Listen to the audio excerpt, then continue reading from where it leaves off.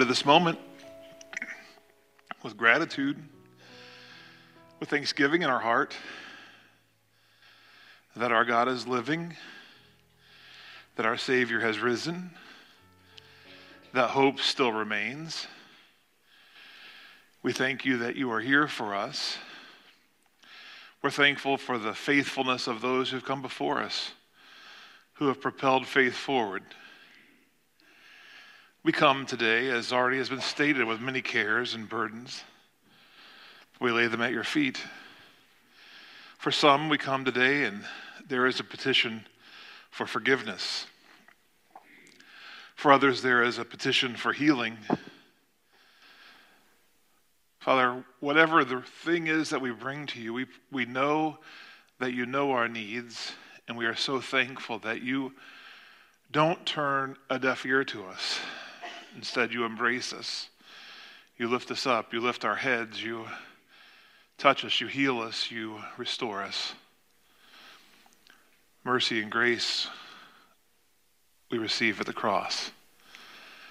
So we thank you for this time. I pray for each one, whether they are here in this building, or they right now are remembering you in their homes, as they listen online. I pray for each one, Father. Commune with us today, and let our hearts want to commune with you not just today, but every day in the week to come. I pray these things in Christ's holy name. Amen.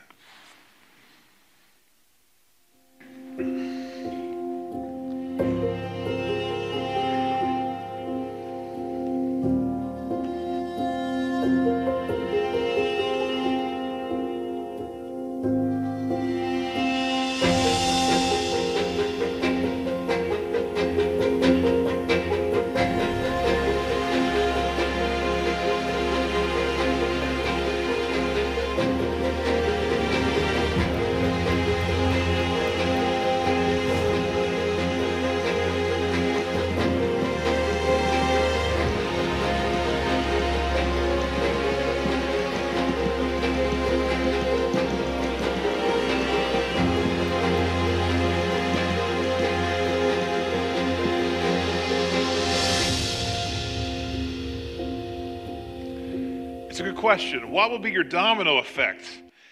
We're in this new series called The Domino Effect, grasping the power of your decisions. You know, our decisions often come with planned and with unplanned impacts, just like one domino falling into another. Oftentimes, the same thing happens with the choices and the decisions that we make.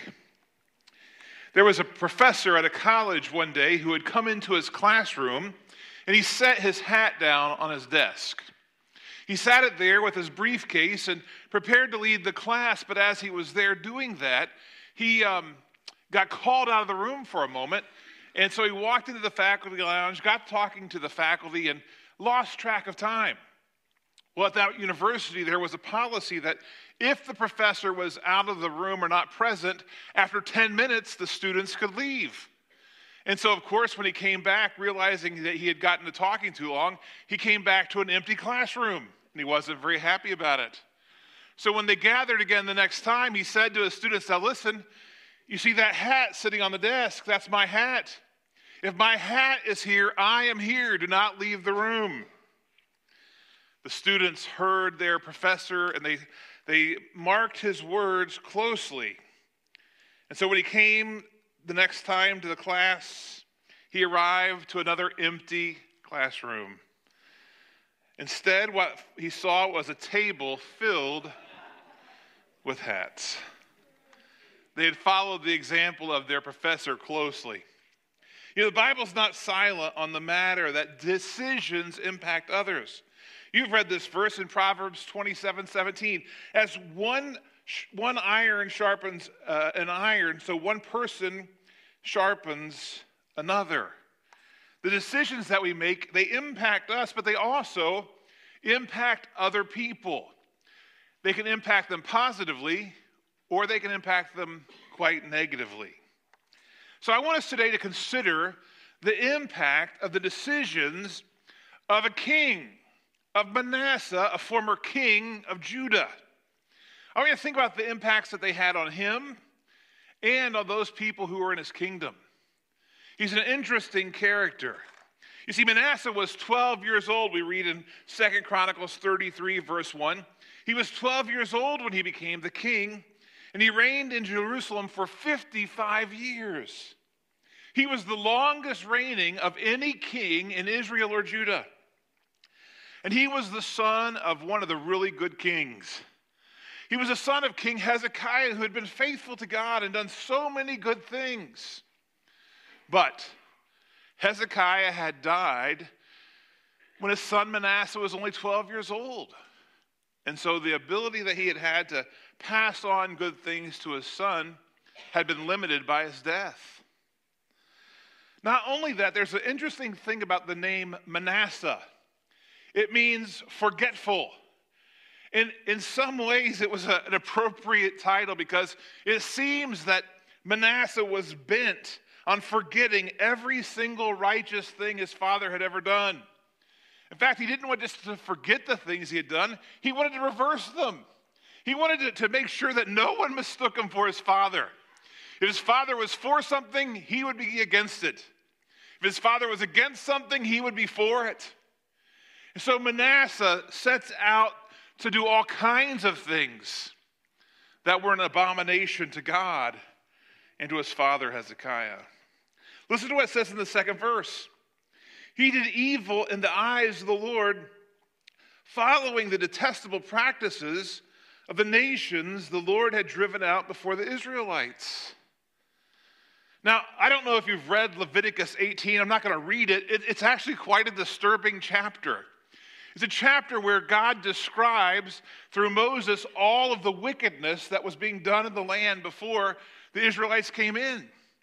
Now here's the thing. These people had become godless. They had forgotten, they didn't even take time to remember who God was. They all had ancestry back to Noah, but for generations they had just forgotten about God. And they fell into terrible, terrible wickedness. When archaeologists go back and they look at those ancient cultures, the archaeologists aren't surprised that they were obliterated from the earth because the things they find are horrific, unimaginable. No, the thing that's amazing is not that God obliterated them, it's that God waited so long. Why did he allow wickedness to be on the earth like that? It was a wicked people. And under Manasseh, God said he did things that were more detestable. They were as detestable as those people that God had driven out.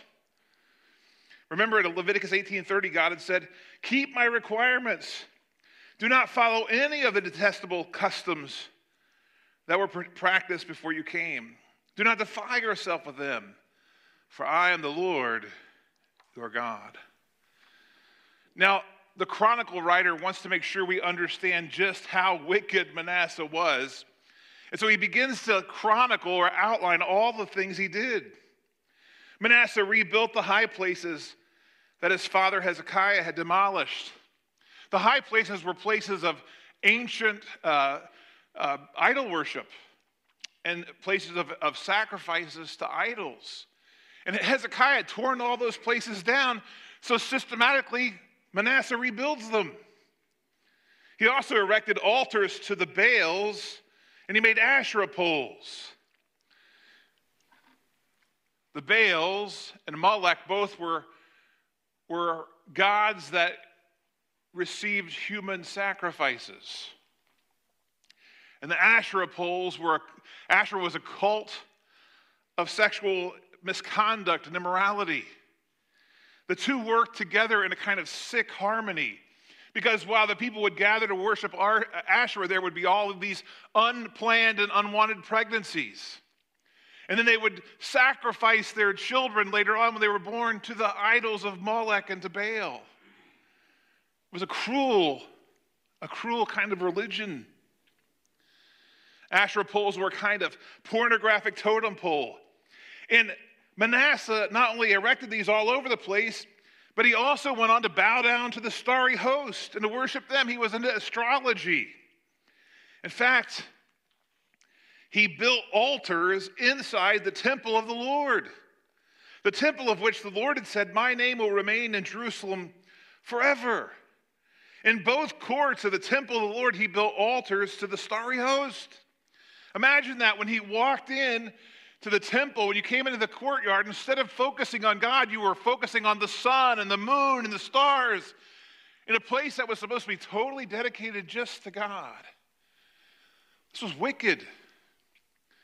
But he had a lot further to go. The next line is sickening. Manasseh, the king of Judah, led the people astray by sacrificing his children, plural. He didn't just do it once, that would be bad enough. He did it more than once. In the fire, in the valley of Ben Hinnom. Now that's a name you should remember. That name for Hinnom, the valley of Ben Hinnom, would later on be called Gehenna, the place that Jesus would say was like hell, a place of fire and death. Well, that goes back to this time of sacrificing people there and then being burned up in the arms of a false god. As if this wasn't horrible enough, he practiced divination. He was involved in witchcraft. He sought omens. He consulted mediums and spiritists. He did much evil in the eyes of the Lord, arousing his anger. He even carved his own Asherah pole, and he took the image he had made and he put it in the temple. A direct, in-your-face violation of the top 10 commandments. You shall not make for yourself an image in the form of anything in heaven above or on earth below or in the waters below. And he defiantly, not only did he break the commandment, he did it and put it in the temple for everyone to see. He was proud of what he was doing. Do you get the idea? Manasseh's decisions were wicked, evil, and they weren't just impacting him. He was leading a whole group of people. In fact, listen to what it says in the next verse. Manasseh led Judah and the people of Jerusalem astray. And they did more evil than the nations the Lord had destroyed before the Israelites. He took depravity to a whole new level. Now we might ask, well, why would he do that? Well, he was surrounded by powerful countries, Assyria and Babylon and Egypt. And he kind of thought, I think, that if he adopted their gods and their practices, they would have some kind of connection with them. He was more afraid of them than he was of God. And he let all of their wicked practices find a home in Judah. It was horrible. Decisions make a difference. Decisions make an impact. And friends, Manasseh had an impact, a terrible, terrible impact. The people followed his example, doing the very same things that he had decided to do. And God was not pleased. In 2 Kings chapter 21, we read this. The Lord said through his servants, the prophets, Manasseh, king of Judah, has committed these detestable sins. He has done more evil than the Amorites who preceded him. He has led Judah into sin with his idols. Therefore, this is what the Lord, the God of Israel, says. I'm going to bring such disaster on Jerusalem and Judah that the ears of everyone who hears it will tingle. I will stretch out over Jerusalem the measuring line used against Samaria. It's interesting for you to know there were two kingdoms, the north, which is sometimes called Israel, the south, which is called Judah. Jerusalem is in Judah, the south. Manasseh reigned in the south. At the time of Manasseh's reigns, the northern kingdom has already been completely obliterated. God has already judged them. They were already carried off into captivity. And now God says to Judah and to Manasseh, I will use the same measuring line against you. The one I used against Samaria, the plumb line used against the house of Ahab. I will wipe out Jerusalem as one wipes a dish, wiping it and turning it upside down. I will forsake the remnant of my inheritance. I will give them into the hands of enemies. They will be looted and plundered by their enemies. For they have done evil in my eyes and have aroused my anger from the day their ancestors came out of Egypt until today. Moreover, Manasseh shed, in verse 16, so much innocent blood that he filled Jerusalem from end to end, besides the sin that he had caused Judah to commit, so that they did evil in the eyes of the Lord. That innocent blood is an interesting thing. One of the prophets that we love, because he's one of the most quoted prophets in all the New Testament, is the prophet Isaiah. Lots of Isaiah's prophecies are about the Messiah. They're prophecies that give hope for a good future. Isaiah has a lot of remarkable things that he says in his prophecies. Isaiah lived at the same time as Manasseh. We believe that in the 12th year of Manasseh's reign, because Isaiah and other prophets were saying bad things about Manasseh, the innocents he's talking about, he had all of them killed. There's a tradition that says that he sent out orders to kill the prophet Isaiah.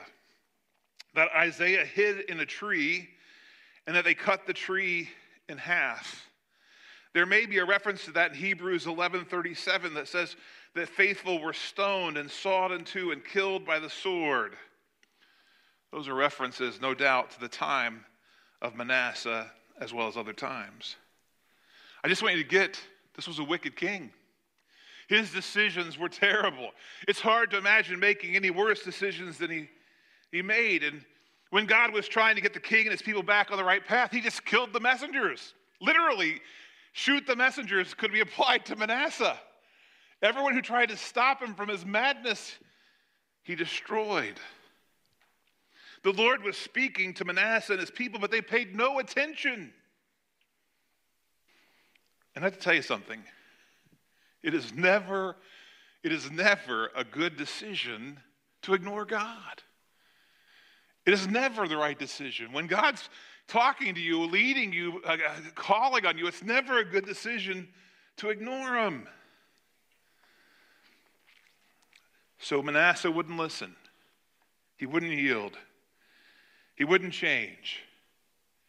And there was a consequence to his decisions. And it was pretty horrible.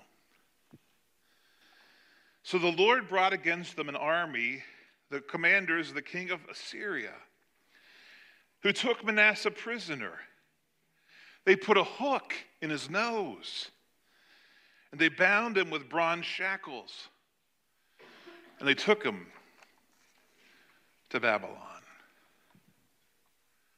You know, there's a saying in the book of Proverbs that says, if you raise up or train up a child in the way they should go, when they're old, they'll not depart from it. I wonder, had his father lived, what Hezekiah would have thought of that teaching. His son had become so wicked that God had to take him out of the country and away from his kingship with a hook in his nose. And yet, incredibly, there was hope for Manasseh.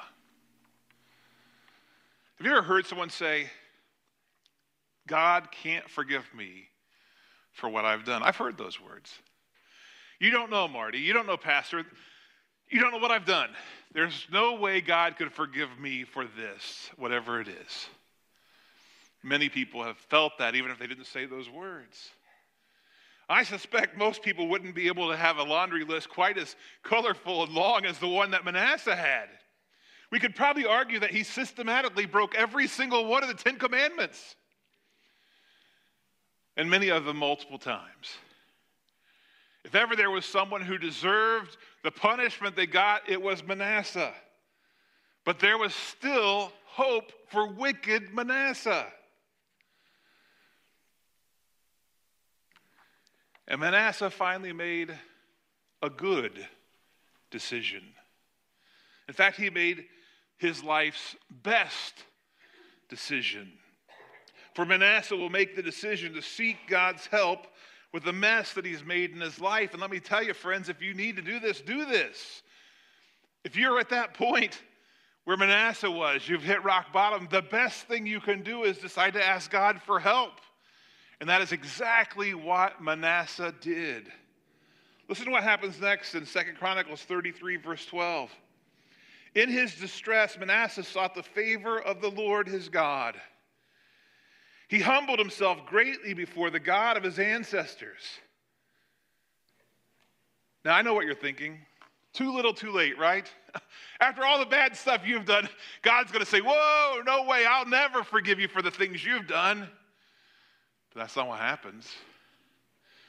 That's our human reaction to people who do wicked things, but that's not how God looked at it. Listen to what it says in the text. When Manasseh prayed to him, the Lord was moved by his entreaty and listened to his plea. And he brought him back to Jerusalem. He brought him back to his kingdom. And then Manasseh knew that the Lord is God. A little further, it says in verse 15, he got rid of the foreign gods. He removed the image from the temple of the Lord, as well as the altars he had built on the temple hill in Jerusalem.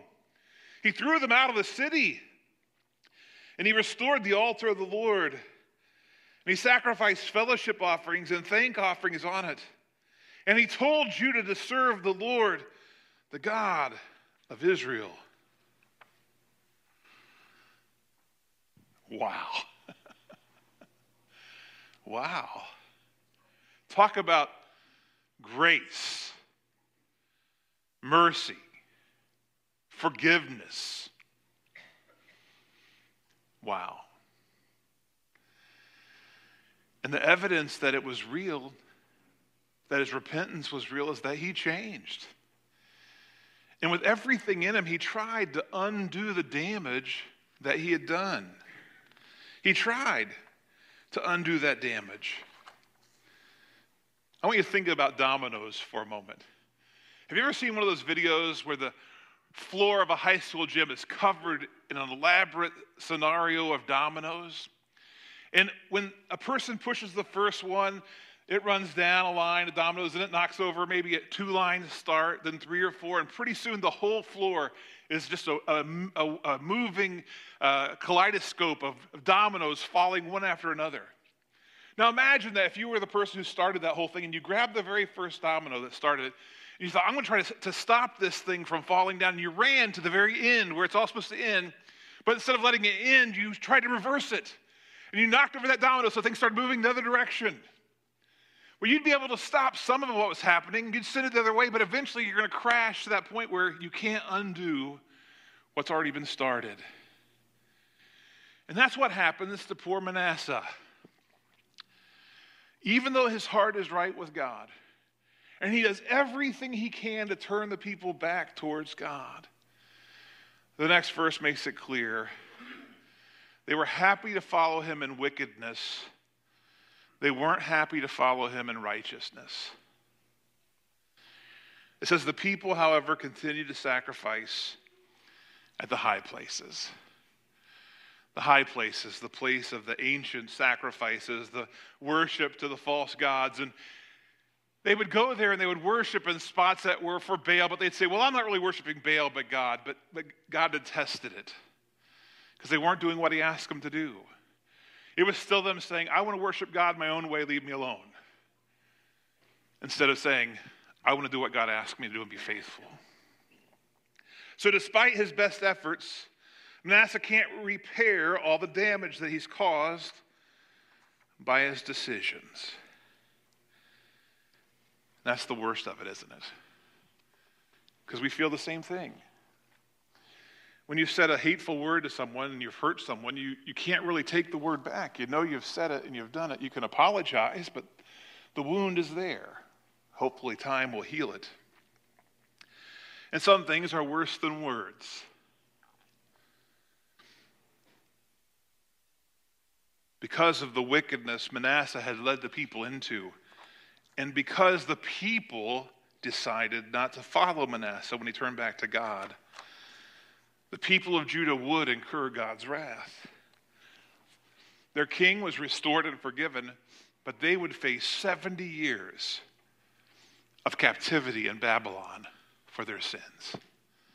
Their wickedness would continue. Manasseh's son would be far worse than he had been in many aspects, following his horrible example. Manasseh's bad decisions had set in motion some horrible things he couldn't fix, but there was one of his descendants who would have the power to do what Manasseh couldn't do. I call your attention to Matthew chapter 1, the genealogy of Jesus, the Messiah, the son of David, the son of Abraham. And it says in verse 2, Abraham was the father of Isaac, Isaac the father of Jacob, Jacob the father of Judah and his brothers. Verse 10, Hezekiah the father of Manasseh, Manasseh the father of Ammon. Scroll down a little farther. Jacob the father of Joseph, the husband of Mary, and Mary the mother of Jesus, who is called the Messiah. Isn't that something? It's out of Manasseh's line that Jesus comes. The wicked, wicked king who repented of his sin. He couldn't fix the problem of his sins, but Jesus can. And Jesus does. You know, we look at Manasseh and we see the impact of a lot of bad decisions. But one right decision can change the trajectory of your life forever. And it is always a good decision to turn towards Jesus. It's always the right decision. Whatever your circumstance, wherever you are, it's always the right thing to do. One right decision changes everything. I love what it says in 1 John chapters 1 verses 7 through 9. I'll close with this morning. It says, if we walk in the light as he is in the light, the blood of Jesus, God's Son, purifies us from all sin. If we claim to be without sin, we deceive ourselves. The truth's not in us. But if we confess our sins, he is faithful and just, and he will forgive us our sins and purify us from all unrighteousness.